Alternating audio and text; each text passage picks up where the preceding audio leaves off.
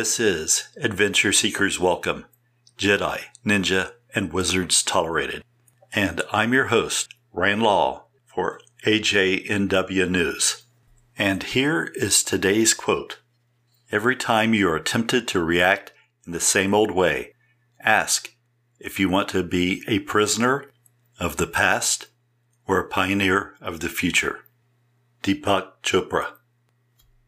It's that time of day that we start with today's challenge. Sometimes they're mental challenges and other times they're physical ones, but more often than not, they can be combined. One of the best examples of this is endurance challenges. An example of this was back in the time when I was in high school. Many members of the wrestling and even the state champion track team would challenge me to strength, endurance, and flexibility contest. In one such event, the wrestlers wanted to see if I could beat any of them in push-ups, or press-ups as the British call them, and not only had I been able to best the amount of push-ups I performed with each member one after the other consecutively, they attributed this ability to Qi, and in a sense it was, because Qi is primarily a more efficient expenditure of energy based on your caloric intake and oxygen utilization. The trick with any endurance exercise is to perform what you wish to have endurance in performing repeatedly. Today's weather is hot and muggy.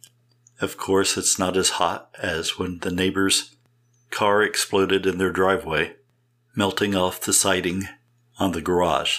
Thankfully, all of the accumulation of auctions and yard sales had prevented the vehicle access for lack of room, or else the house and the garage would have been annihilated. All of the tires melted and exploded, and everything but the superstructure steel dripped into the driveway. Fortunately, being a good farmer, the handy use of a tractor fitted with a front end loader was able to push the vehicle away from the house before anything more than the siding ignited. After 3 fire departments succeeded in eventually containing the fire, the owner conceded that it might take a little extra work buffing out the now non-existent paint job. This coming from a man who is an expert in restoration of old classic vehicles, Mustangs especially, as he is a Ford man, while the neighbor from the other side pointed out that this was a demonstration that God approved of Chevrolets over Fords. This observation brought on a round of observation where one side tried to prove their theory over the others. In order to restore peace into the neighborhood, I pointed out that God was not a Chevrolet or a Ford man, but in fact had scripturally showed a preference to Hondas. This statement turned a few heads, including those of the Mennonites that had gathered around and the fellow who had just bought a Harley Davidson. I was asked, where did I come up with that from? And I said, it's recorded in the New Testament where it said all of the apostles were in one accord. I wasn't able to sway the Chevy or the Ford man with this observation, but the Mennonites showed marked approval of my scriptural analysis. This has been brought to you by today's weather and today's observation. And now it's time for Sensei's joke. Sensei's jokes are not necessarily funny, but they seem hilarious when he has you in a chokehold or arm lock. For example, people who eat escargot don't like fast food. And now it's time for Q&A with Sensei. The first question for Sensei is, do wizards have certain rules they have to follow? The answer, of course, is given by Gandalf, formerly Gandalf the Grey, but at the time of his reply, it was Gandalf the White. All we have to decide is what to do with the time that is given us. And now for the second question, which is not unlike the first. What rules do Jedi have to follow? Which primarily is covered by this one rule given by Master Yoda. A Jedi uses the Force for knowledge and defense, never attack. And of course, the last question is about ninja. And do ninjas have any rules? This one is pretty hard to say because it's always hard to find a ninja. But if you look at the translation of the kanji for the word that we associate with the ninja, it is the blade over the heart. Some people interpret this to mean that the ninja values whoever hired them over their true feelings. Others have interpreted this to mean that even though the ninja may be under attack by the sword, he keeps true to his heart. But I personally believe that the ninja keep their feelings hidden while under attack and patiently wait out the assault. Now it's time for a haiku by Sensei entitled Patience. Patience equal calm. It is a tribulation in acquiring it. Now it's time for a Zen and Pen adventure seeker story. Last week we left off where all of the gang from Zen and Pen had awakened in a hut in the village after sleeping the day away and finding that the villagers who had given them shelter were under attack, possibly by the same people that had attacked them the night before in the desert. Now armed with staves that were reinforced with metal rings on either end, the group headed outside to see what was going on. It wasn't quite nightfall. It was just that the sun had set behind the nearby mountain range.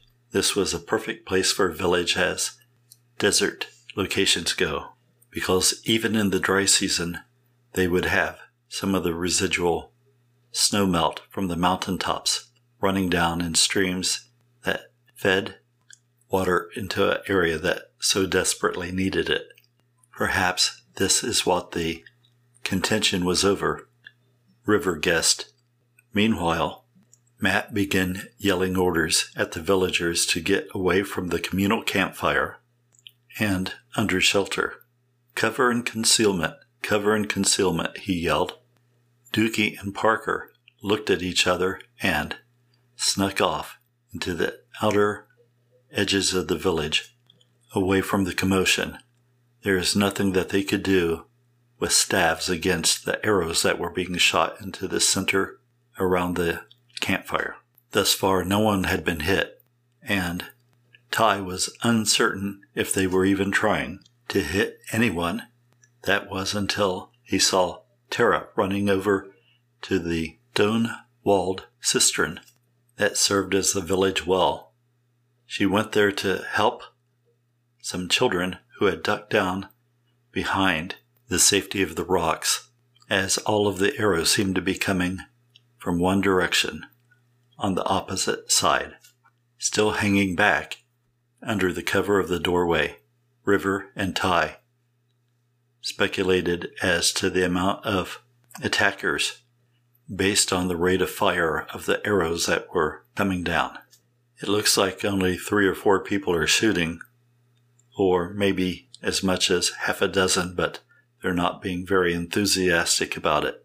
I wonder if it's just to conserve arrows, or if maybe possibly they're trying to see if there is going to be anyone retaliating against the attack, said River. Well, I'm pretty sure that Sensei would have already have done something if he were here. I believe we are already doing what Sensei would have us to do. As you notice, Dookie and Parker already headed off. I'm sure they're, knowing them, trying to get some good recon and or culling off some of the stragglers out of the attackers group. While on the other hand, we're doing nothing, said Tai. No, we are doing exactly what Sensei would want. We're assessing the situation and preparing our own battle plan. And while River was saying this, Matt called out from a hut across the way a challenge. To meet me in the village square, like a man, person to person. Send me your bravest champion. Then as soon as he made a statement, a villager that was standing with him made a shout, yelling out in a foreign language, possibly the translation of what Matt had said. The arrows stopped raining down. After a few moments of silence came a shouted reply from out in the sagebrush. We are coming in, came the reply in heavily accented English, but we will only fight flesh and blood champions and none of your wizardly tricks. Wizardly tricks, said River. That must be a reference to Sensei Quang. He yelled across to Matt to agree to this. Matt, once again in his booming voice, shouted, Nobody here is a wizard. We will fight you hand in hand or with staves. It's your choice. This is a battle to the death, not a wrestling competition. We will send our champion with his best sword and a group of men to parley the terms of your surrender once we have defeated your champion, came the reply as a group of 3 men appeared at the edge of the village. Seeing them, Matt chuckled. I'll take 'em. All at the same time if I have to. They don't look like much. Although River, stepping out, spoke to Matt under his breath and said, We're waiting for recon from Parker and Dookie. I will fight them, and I will try to draw the fight out a little bit longer just to make sure that we have all the information we need. Besides, if I should lose, you're a better negotiator, and you don't take crap off of anyone. But make sure you listen to Tai. He has a level head, and you have a tendency to be a little, over the top. No, I should go. You're the senior student, and let's face it, you're old. That's when Tai stepped in with his 2 cents worth and said, Yes, but he's better than both of us together. And Matt thought about this for a moment and nodded his head and said, All right, you've got me there. River wins the chance to be the champion, but I don't think he's going to get killed. I don't care what kind of sword they have. But before they had a chance to do anything, one of the villagers ran forward with a staff just like the ones they were carrying, and he swung it down as he shouted, running up to the 3 men at the edge of the village. But he never completed his war cry, and he never completed a swing, as the central figure of the 3 drew a sword with lightning speed and sliced the man open, spilling his intestines out into the dust. If this is your champion, it wasn't much of a challenge, said the man with the sword. It is now time to parley your surrender. Hold on a moment, yelled Matt, stepping out. He's not our champion. He's just some poor misguided villager we were sent here to protect. Here is our champion, said Matt, pointing across at River, who stepped out of the doorway so that they could fully see him, carrying staff in hand. And now that he could see the prone form of the insinuated and disemboweled villager, River felt a little sick to his stomach. While he was a school champion, he had never fought a battle like this before, and he was feeling a little nauseous. But he stepped forward to protect those around him, as he had done numerous times before, outside of the dojo, but just never in this type of combat situation. I will do you the honor of wiping the blood of this weakling from my blade before it tastes your own flesh, said the fencing master he was now facing, as they walked up to the center of the village together.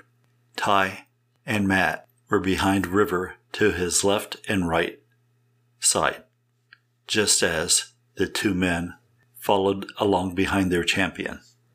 "Prepare to die," said one of the men following his champion, and the other man chuckled as if he had just heard a good joke. Okay, come back next week for the next segment in the Zen and Pen Adventure Seeker story. If you'd like to support this podcast, you can do so by joining me on Patreon, www.patreon.com/RandLaw, with no space between the Rand and the Law. I encourage everyone to seek out martial art instruction. It has been the source and foundation to everything I do. I have no weapons, but a weapon can be made. Knowledge over power. Tokushi Kimpo. Until next time, this is Rand Law reminding you to follow your dreams.